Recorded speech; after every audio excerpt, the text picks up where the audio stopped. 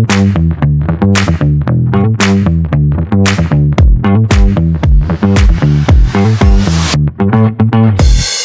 back to the podcast series from Square Mile, Behind the Screens, hosted by me, Jock Glover, Strategic Relationships Director here at Square Mile Investment Consulting and Research.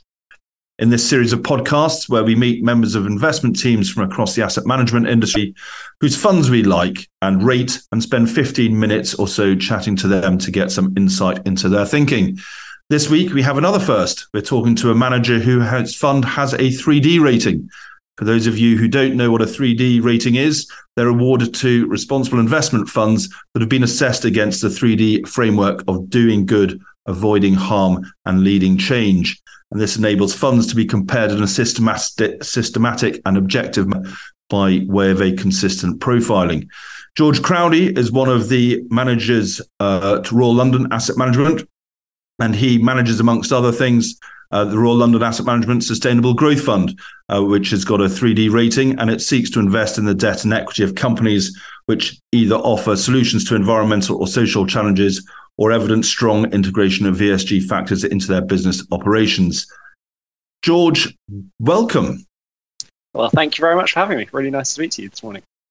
George, I'm going to start with what might or might not be a challenging question. Over the last 12, 18 months, having had a strong period of demand from consumers and advisors, the sustainable funds market looks like it's been rather more unloved as performance has dropped off post what started in Ukraine in February last year and things.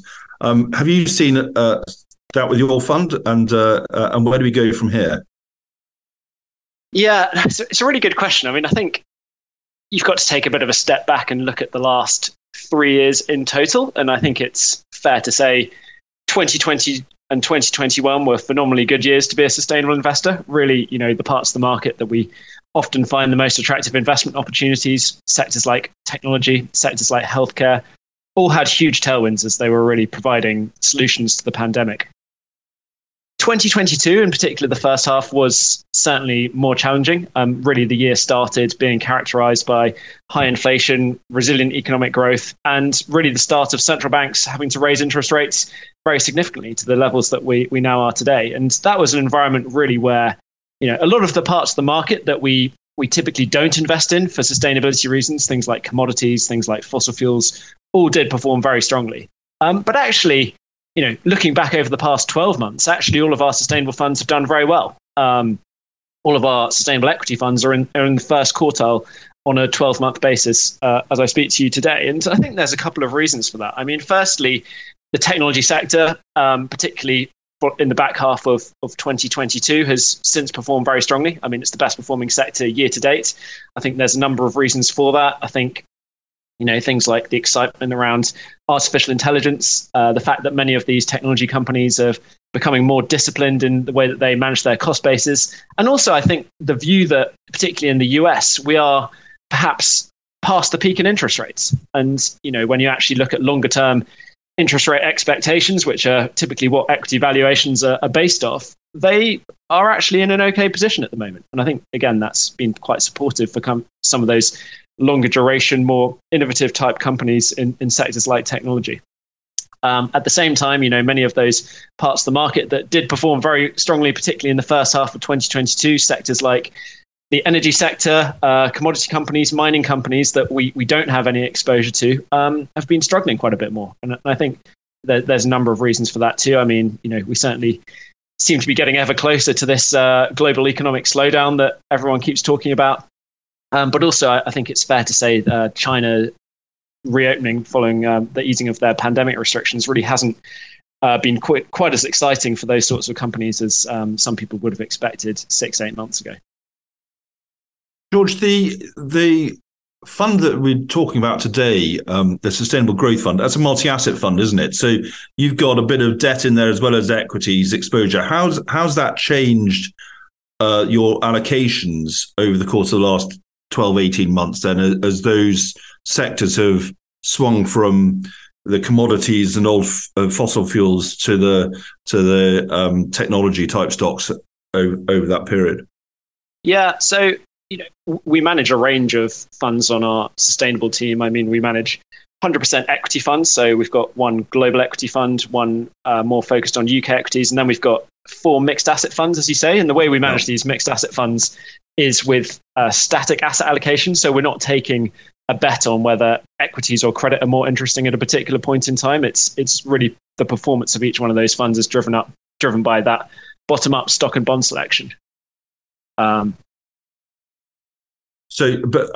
within that, so the asset mix doesn't change, the strategic asset allocation doesn't change very much. But within that, have you had to change some of the sectors and the stocks that you've been selecting, or some of the bonds that you've been selecting? Yeah, no, I think that's fair. I mean, when we think about over the last 3 or so years, we basically have had kind of 2 periods of slightly elevated portfolio turnover. I mean, typically we're very long-term investors with average holding periods anywhere between sort of 8 to 10 years on the equity side. Yeah. But we were much more active in March, April 2020, as really the market was presenting great opportunities to buy world's best businesses at incredibly attractive valuations, we felt. And then we've been a bit more active over the past 8 months or so, really, as we are increasingly of the belief that the next 3 to 5 years in economies and in markets are likely to be pretty different to the last 3 to 5 years, and really an environment that we think is more likely to be characterized by interest rates and inflation in the 3 to 4% range rather than much lower levels we've been used to. And really what that's meant in terms of portfolio activity has been a reduction in some of those higher growth, higher valuation names, particularly companies listed in the US, and adding to more economically resilient type names, and actually, broadening the fund in terms of different geographies it's exposed to, different types of business models, and different sectors as well. So, I think when you look at our portfolios today, they are more diversified than they would have been 18 months ago.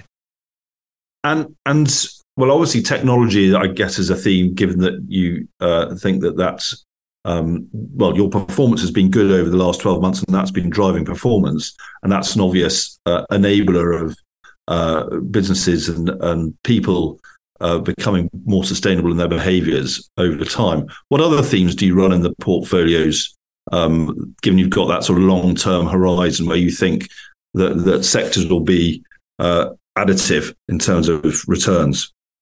Yeah, I mean, the other pretty big theme in the portfolio, which kind of runs in parallel to our kind of digitalization theme, is really one based around what's happening in the physical world. And I think the physical world is actually an area which has been, in many cases, underinvested, and I think in many cases overlooked by investors. But actually, we can see quite a lot of things changing there that we think make it a very exciting place to be looking for new investment opportunities. I mean, things like electrification, things like reshoring of manufacturing, particularly in countries like the US, the huge amount of stimulus programs going towards these sorts of things, be it things like the EU Green Deal, the US Inflation Reduction Act, the US CHIPS Act. I think these are all incredibly exciting and powerful drivers for finding investment opportunities in the physical world. So, we've been adding exposure to certain construction related names, companies exposed to things like HVAC, so heating, ventilation, air conditioning companies, which are very well aligned with a warming world and are a big driver of energy consumption within buildings. So we can really find a lot of different, but even going back to transport infrastructure as well. I mean, certain companies within the rail sector we think offer very attractive risk rewards at the moment. So yeah, that physical world theme is certainly something that we're increasingly excited about as kind of the evidence that this money really is being spent and really is happening at the moment.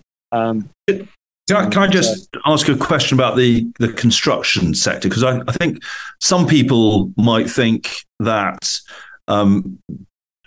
the creation of large amounts of concrete or cement or whatever and that sort of thing isn't terribly sustainable or eco-friendly. But in terms of building works, how do you rationalize that from an investor's point of view, running this type of a strategy? Because obviously we need to do lots of that to get the infrastructure in place to move away from the fossil fuels side of things. Yeah, that's absolutely right. We need to really upgrade our infrastructure, and there's so many different aspects of infrastructure, be it the electrical and the sort of energy infrastructure. as we transition to a more decentralized, low carbon grid. You've got things like our transport infrastructure. You've got, across so many, and then you've just got general buildings, and there, there's a huge amount of industry that's being brought back to places like the US. And, we want these buildings that are being built there to be more environmentally friendly than, what they're replacing in other parts of the world in many cases. So there's a lot of geopolitical factors which are driving a lot of these trends as well. But there's a lot of very sustainable companies which are providing the solutions for this, which is where we're kind of spending our time and allocating capital. Now, you mentioned that you're part of a wider team, and Mike, Fox and Sebastian help run these portfolios with you. How do you three split it up? I mean, do you sort of have sector specializations or asset class specializations, or are you all generalists?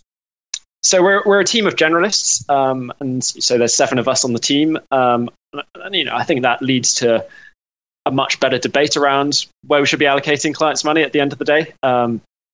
People undoubtedly have their areas which they prefer spending their time, but we very much don't like the idea of one person being the expert on one particular thing. And we have very lively debates on all companies that we're invested in or looking at as part of our weeks. So no, we are all generalist portfolio managers, and we work with a team of generalist analysts as well. When it comes to so are the analysts coming up with ideas that you then debate as a broader team, or how does it work in terms of identifying those companies or those long-term themes that you talked about earlier?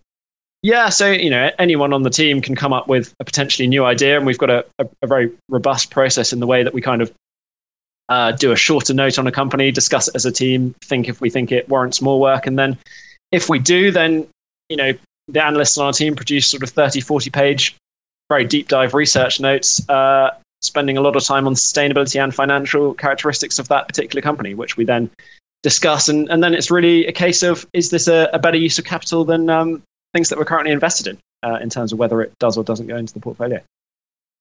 And as a team, what keeps you up at night? What is it that makes you worried, nervous?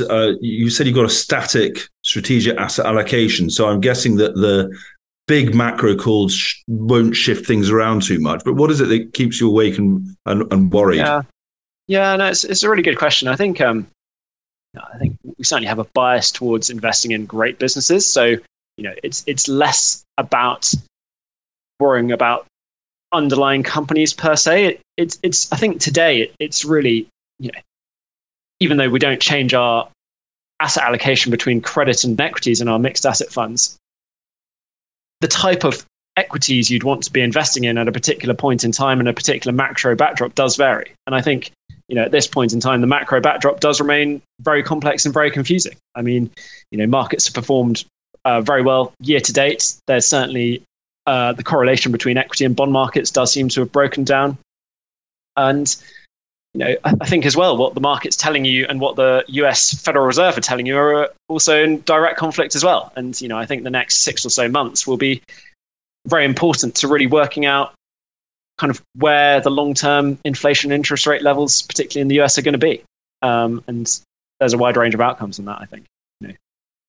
So, well, talking about interest rates and inflation levels, this is my favorite question of the week whenever I do one of these podcasts. Do you have an interesting statistic for the week or the last week or two that you've heard? Because I was told by one of my previous interviewees there's no such thing as an interesting statistic. So have you got one for the listeners? I mean, I think, part of my job is looking at interesting statistics basically all day long. So that's one of the reasons that I think it's such an interesting role. But I mean, one thing that particularly stood out was just related to Microsoft, which really is a company that's right at the heart of kind of all things enabling artificial intelligence at the moment. And this came to light because of their acquisition of Activision going through the regulatory hurdles at the moment. So some internal documents came to the public light, but really highlighted just how bullish their management team is on their future growth opportunities. And really, these were documents which suggested that this is a company where the management team think that they can very much grow at mid-teens revenue growth out to the end of this decade.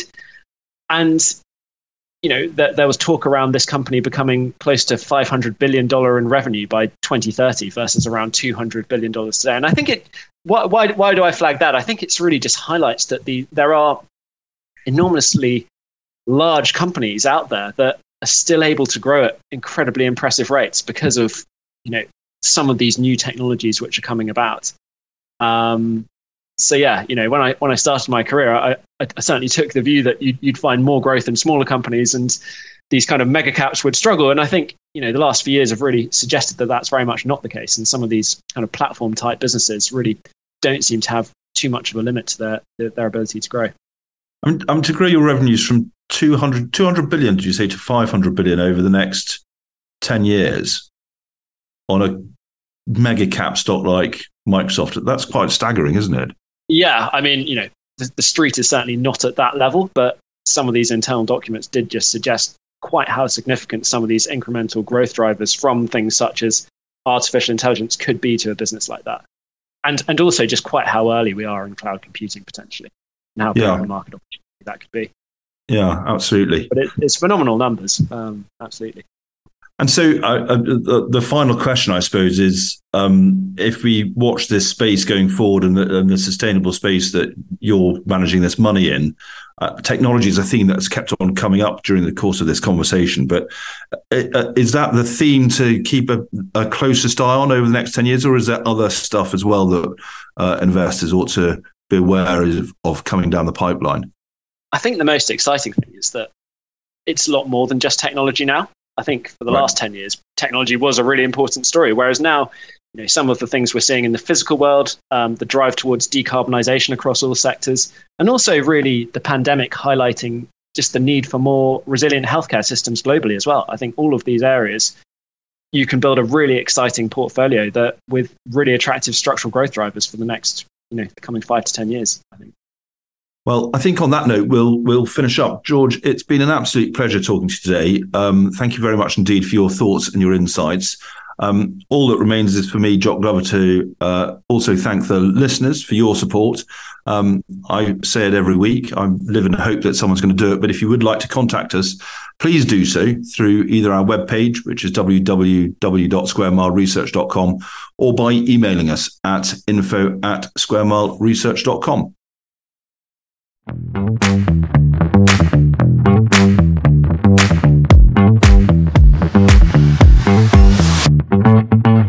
This podcast is only aimed at professional advisors and regulated firms and should not be passed on to or relied upon by any other persons. It is not intended for retail investors who should obtain professional or specialist advice before taking or refraining from any action on the basis of this podcast.